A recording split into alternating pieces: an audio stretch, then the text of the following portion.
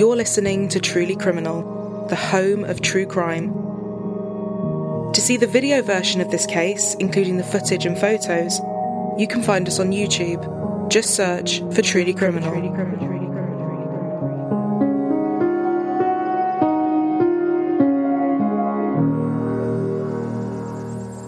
Our case today takes us to Milwaukee, Wisconsin.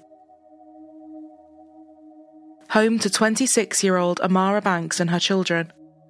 Amara was known to everyone as Jerica, and she was mother to Zanaya, who was 5 years old, Kamaria, who was 4, and Arzal Jr., 21 months, whom everyone called Zell. Her ex, Arzal Ivory, was father to Zell and Zanaya, and was often around to see the children and take them to daycare, but the pair lived separately, with him being a few miles away. Jerica was from a big and close family with 5 brothers and sisters, and one of her brothers, David, said her whole life revolved around her children. She put them before everything and would work herself into the ground to give every penny she had to make sure they had everything they could want and need. Jerica was very talented and loved music, graduating from art school with honours and playing the violin very well. In the last couple of years, she had worked even harder to become more independent and break ties with Arzal. He told her family he wanted to marry her one day, but she said it wasn't going to work long term, and there was nothing romantic there anymore. She said she only needed to talk to him when it came to the children. She had picked up extra hours working in the laundry room at the local hospital and had saved up every penny to get herself into a new apartment and start afresh with her children. Her girls, Zanaya and Kamaria, were said to be inquisitive and a bit cheeky, totally inseparable from each other, always wanting to dress the same and share everything. David said they were 2 peas in a pod. Sometimes you almost thought they were twins. Zell was always giggling, and his sisters loved playing with him and carrying him around. But no sooner had she started on this new journey with her babies, tragedy hit Jerica and her family in a huge and unexpected way. Her son Zell passed away, just short of his 2nd birthday, due to complications of bronchitis. Jerica was inconsolable, but she threw everything she had into making sure he had the best send-off she could give him. She even set up a fund to help her pay for a Lion King-themed funeral for him. On February 7th, 2020, Zell's funeral was held.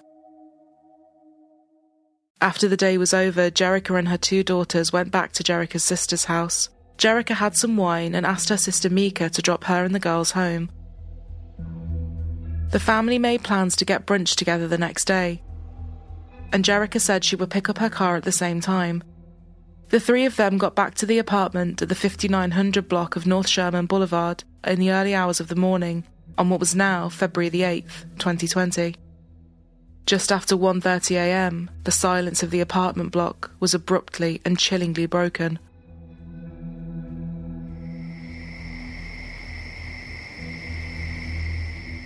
A resident heard and then saw a woman running through the parking lot. She had no shoes on and was bleeding from her mouth. She was screaming for whoever was chasing her not to kill her. Then she was gone, and it went silent. Little did they know, it was Jerica. Another neighbour also heard shouting at 1:51 a.m. She lived next door to Jerica and had heard thumping sounds against the wall. She said it sounded like someone being slammed against the wall or their head being smashed against it. She too had seen Jerica barefoot and shouting, and as she looked out of her window, she saw a man following her and drag her back inside, slamming the door behind them. 911 were called. On the phone, the neighbour said, "You can hear her screaming, you can hear it through the walls. I just need somebody to come check on her. He's over there beating the hell out of this girl." Police were at the apartment just 9 minutes later, but could not locate where the 911 call had come from. A couple of officers drove through the complex with their windows rolled down, and then parked up for 10 minutes to watch. They said they couldn't see or hear anything that was indicative of an argument or domestic disturbance, and they drove away. The operator that had taken the call had classified it as a priority 2 call, which does not require an immediate response. The dispatcher did not pass on that the caller was living next door to where the noise was coming from, hence the reason nothing could be tracked when the officers arrived. A decision which multiple officials would later admit was completely the wrong thing to do. As the hours passed and brunch was coming up, Jerica's family were messaging and calling her, firstly to check on her and the girls, but also to see if the plans were still on. She was not answering the phone to anyone. Valeria, Jerica's mom, said her daughter was a creature of habit. You always knew where she was and what she was doing. She had a clockwork routine. So they all knew in their guts that something was wrong. Even with everything that had just happened, she would not have dropped off the radar. You just know when you know, and her family wasted no time filling out a missing persons report. Police were then finally able to determine that the call that had been made in the early hours of the morning was actually about Jerica. They entered her apartment to look around. There were no signs of a forced entry, but there was also no trace of her or her daughters anywhere, and all of their belongings were still there. They spotted a large hole in one of the bedroom walls, the comforter on one of the beds was missing, and they also found a napkin with what looked like drops of blood on it. But they said apart from this, nothing looked disturbed.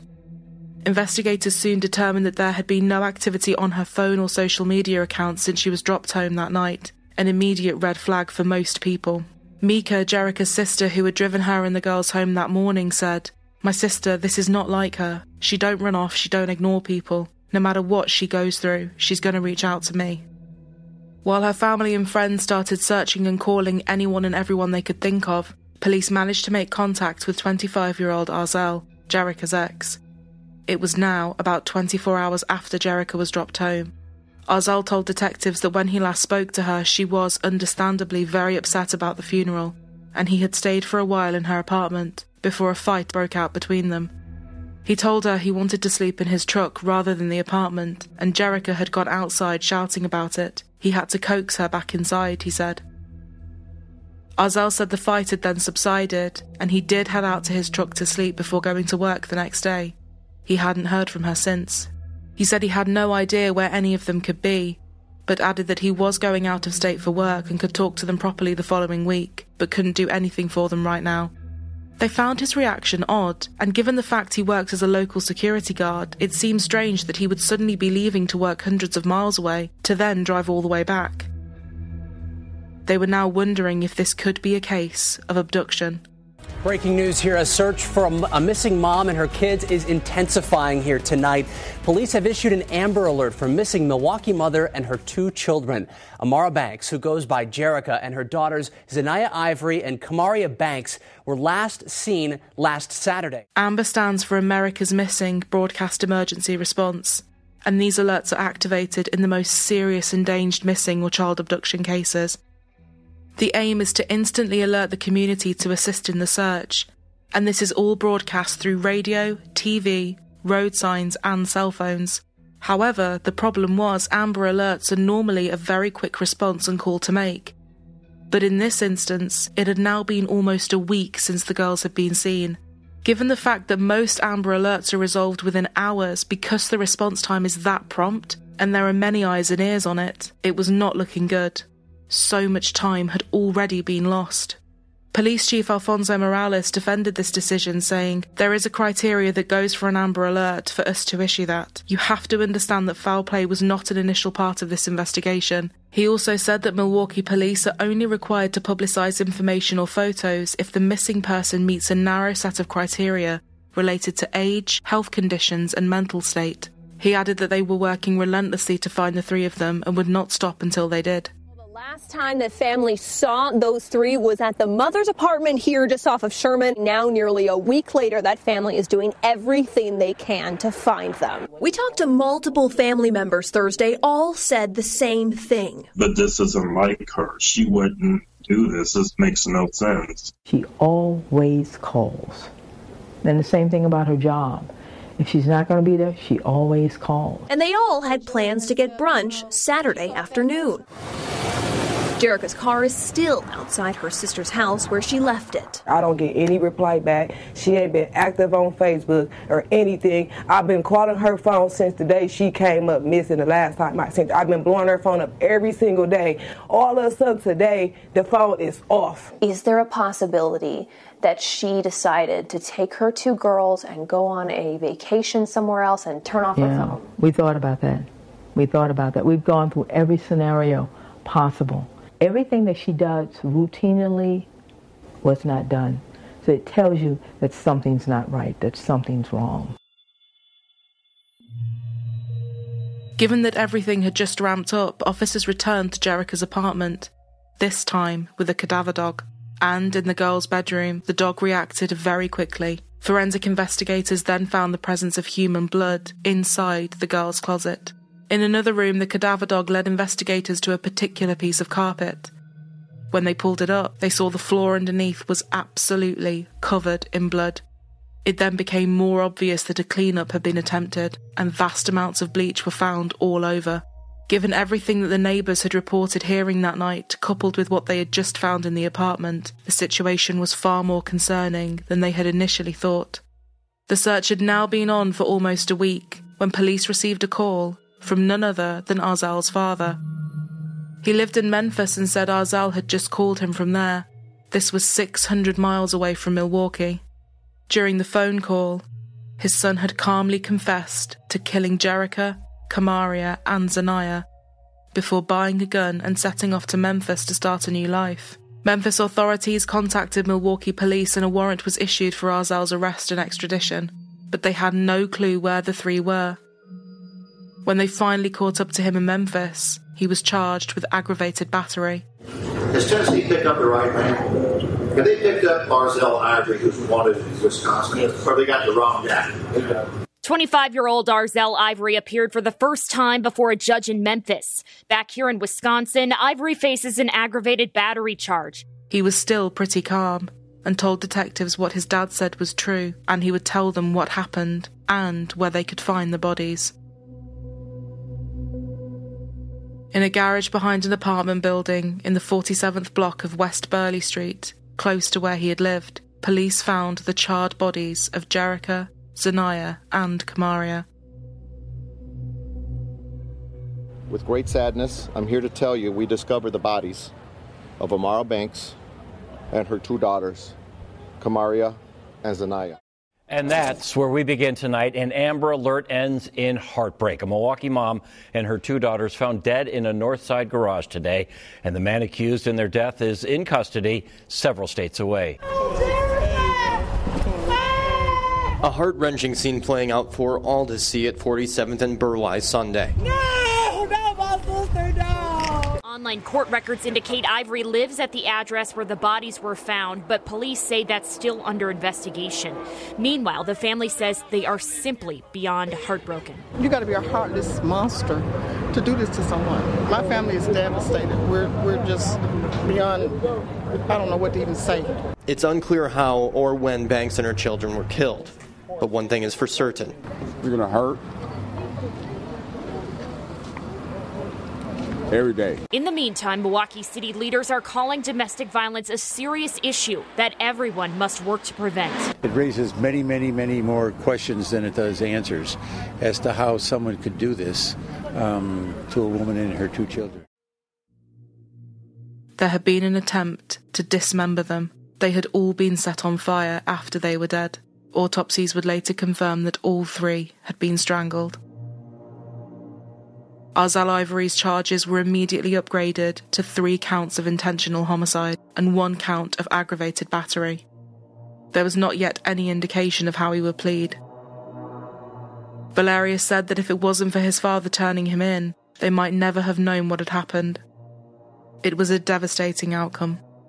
Police said that between 2018 and 2020, domestic violence-related deaths had increased by 400%, and this particular case further highlighted that more support and resources needed to be put in place. Jerica and all her children were now gone. 4 lives lost in the space of a month. The knock-on effect to so many was huge. A GoFundMe was set up to help cover the funeral costs, with the Milwaukee mayor calling the case horrific. He said, as a parent, as a person, you just have to be shocked by the brutality of it.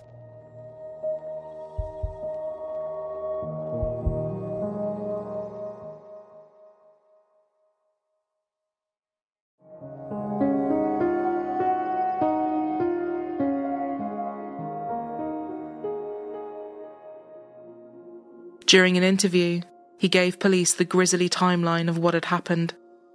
He said since the pair lost their baby son, the couple's relationship had really broken down, and more than that, he said Jerica had blamed him for the death of Zell. Zell had been born with severe respiratory issues, a constant concern for Jerica. He was even scheduled to have surgery to remove his tonsils to help with his breathing. Arzel had tried to drop him at daycare, but they would not take him because he was too sick. He would not eat any food either that day or take his medicine. Arzel had tried to wake him up from a nap, but said he wasn't moving and was making weird gasping sounds. Instead of calling 911 or Jerica, he waited more than an hour before putting a now almost unconscious Zell in the car and going to pick up the girls from daycare. By the time he arrived, baby Zell had slumped to his side, lying against the door. Arzel said he drove around some more, unsure as to what to do. He stopped to buy some snacks, and it was only after this did he go to the hospital. But it was too late. Nurses said Zell was blue and unresponsive, and they could not find a pulse. It had now been 2.5 hours since Arzel had noticed he had stopped breathing properly, and at 5:17 p.m, just months short of his second birthday, he was pronounced dead. Jerica was as angry as she was upset, and said she could never forgive him for not doing something and just ignoring what was happening to their baby. Her family agreed and would later say he took 4 family members' lives, not 3. At Zell's funeral, Jerica had been very selective about who she wanted to speak, and had asked her mother Valeria to give a speech. As she went to stand up, Arzel hurried to the front and just started talking. Jerica did not react, as she knew it wasn't the right time, but her family said she was absolutely livid that he could even stand up there, let alone talk. After the funeral, Arzel said he went to work, and when he went to Jerica's apartment at 1:30 a.m, she was angry and upset. She had shouted at him that he did not care about Zell and had caused his death, and told him she couldn't even face looking at him. Arzel told officers she was just making a scene. Then he said something like, ever since the funeral, she's been giving me attitude. And the way that he said that just struck something in me. And I immediately said, something's not right. He claimed she got a knife and cut his wrist, and then he had grabbed her and slammed her head into the wall twice. This was the hole that police had first spotted when they went in, and what the neighbour had heard happening through the wall. She had started bleeding from her mouth and made an attempt to escape, but he dragged her back into the apartment and proceeded to strangle her with both hands. He coldly said it seemed that Jerica was not fighting him back, so he figured that she wanted to die, and he was just helping her with this. He told detectives that he didn't want the children to live without their mother, so he had to kill them too. He kissed both girls and told them Daddy loves you, and that Mommy wanted them in heaven with her, before strangling them as well. He had planned to dismember all 3 of them, but changed his mind after he saw a bone, likely where the pool of blood had come from. He then wrapped their bodies up and took them to his car. While he was driving around Milwaukee wondering what to do, he remembered that his old apartment building had a 4-car garage, and one of the locks was broken.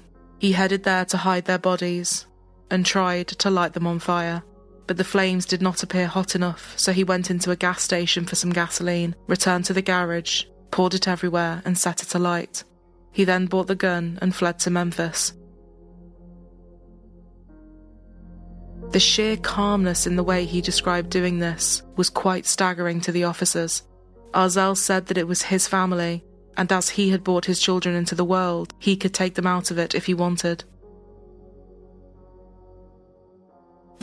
With a brief glance around the courtroom, this accused murderer kept his head down as he was seated for an initial appearance. State of Wisconsin versus Arzel Ivory. Extradited back to Milwaukee after police say he fled to Tennessee. Charged in counts 1, 2, and 3, first-degree intentional homicide. Many details of the crime, too gruesome and graphic to share. Finally in custody of the Milwaukee County Sheriff's Office, his chances of being released are slim, despite the defense's request. $200,000 cash bail. The heinous nature of the incident and cover-up garnered something more significant. This is an extremely horrific offense, and therefore I'm going to set the bail at $750,000. Despite his shocking admission, he still pleaded not guilty and was held on a $750,000 bond. He then changed his plea to not guilty by reason of mental illness. But after many assessments in September 2020, a doctor ruled there was not enough evidence to support this, and it was thrown out as a defence. So, in April 2021, Milwaukee man accused of killing a woman and her 2 daughters reaches a plea deal. Arzell Ivory changed his plea, again, to guilty of 3 counts of first-degree intentional homicide. Under state law, he faced a mandatory life sentence, and the only question for the judge was whether he should ever be allowed to petition for release on extended supervision. His attorney detailed Arzell's schizophrenia diagnosis and past attempts to take his own life, and requested the judge allow him to petition for extended supervision after serving 40 years in prison. We're here for sentencing this afternoon. Mr. Ivory, are you prepared to be sentenced today? Yes. All right. Before his sentence was handed down, Arzell said, I have heard what the prosecutor said about what I did. I have heard about how what I did affected the family and loved ones of the victims. I know what I did has affected the world, but I am truly sorry and I regret everything I did. Many of Jerica's family members gave victim impact statements in court, including her brother David and mother Valeria.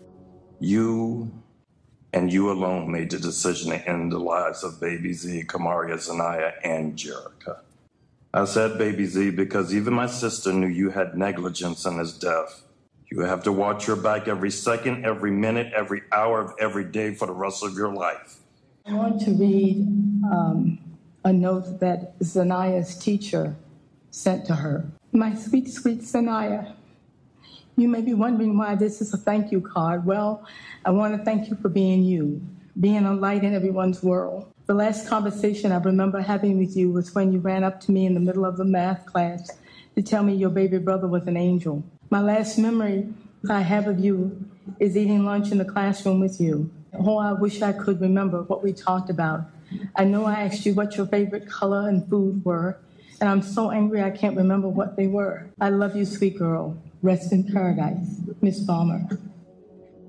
Arzell's attorney's request of the possibility of an early release after 40 years of confinement was denied by the judge.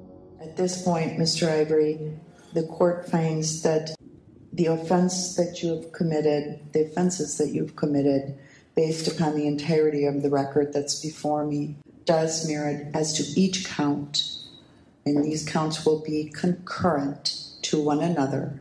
But as to each count, your sentence will be life imprisonment.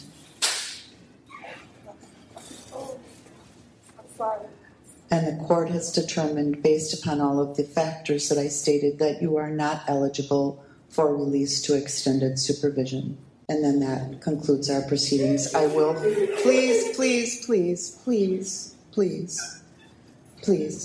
thank you. She also ordered him to undergo mental health and drug abuse therapy. You know, today was an ending, but there's still no closure. Justice was served, but there's no closure.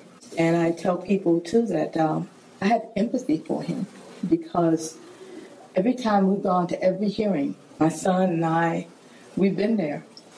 And he looks around, and none of his family members are there. And it just really gets me. He did a horrible thing.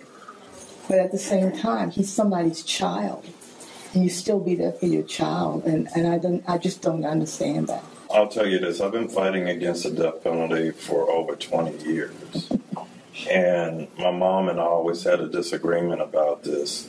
The reason I changed it, yes, because they were murdered, but also there's some people, in my opinion, they don't ever need to be let out, and he's one of them. There were also so many questions about how the 911 call was initially handled, and what, if anything, could have and should have been done differently. People questioned why it had taken so long for the media to become aware of the case too. The story had taken a while to start circulating, and that was only because Jerica's family were calling the stations, and not forgetting the Amber Alert, which was issued a week after as well. When the media reached out to the police to inquire about the case, they were told it was not a critical missing persons case. The internal investigation found that the 911 dispatcher had missed out vital information when logging the call made by the neighbour, which had resulted in a lack of urgency to chase anything up. The operator resigned before the investigation was complete, and she took a job as a prosecutor in the Milwaukee County District Attorney's Office, before resigning from that as well. Michael Brunson, the acting police chief for the area at the time, fired the 2 officers that went to the apartment that morning for failing to conduct a thorough and complete investigation at the time. The officers appealed and got their jobs back. The panel of commissioners then issued suspensions instead, 30 days for the more experienced officer and 15 days for the lesser. During the hearing, an attorney said, "In this case, these officers will never know what they might have been able to accomplish if they'd been given accurate information. Considering looking back at the day in question, could things have been handled differently? My answer is yes," one of the suspended officers said.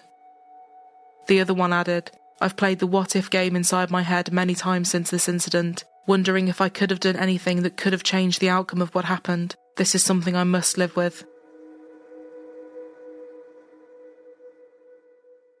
On Jerica's last day, she was enduring the pain of losing her baby boy, who she said had such a painful and poorly short life, no matter how much she tried to help him. And just a few hours later, she too was fighting for her life. And for Zanaya and Kamaria, who we will never know if they saw what happened to their mother, suffered an equally terrifying fate. The Banks family must live with a pain that is hard to comprehend. Mika, Jerica's sister, said she lives with so much guilt. "I got to deal with it every day that I took her home, and now I will never see her again." In a touching tribute, the Banks family started working with the Sojourner Family Peace Center in Milwaukee. Sojourner is a non-profit organisation that provides an array of support to nearly 8,000 people every year. They help families affected by domestic violence achieve safety, justice, and a brighter future. They made plans to commission a stained glass window to be installed there. The glass will depict Jerica, Zanaya, and Kamaria walking into the sunlight together.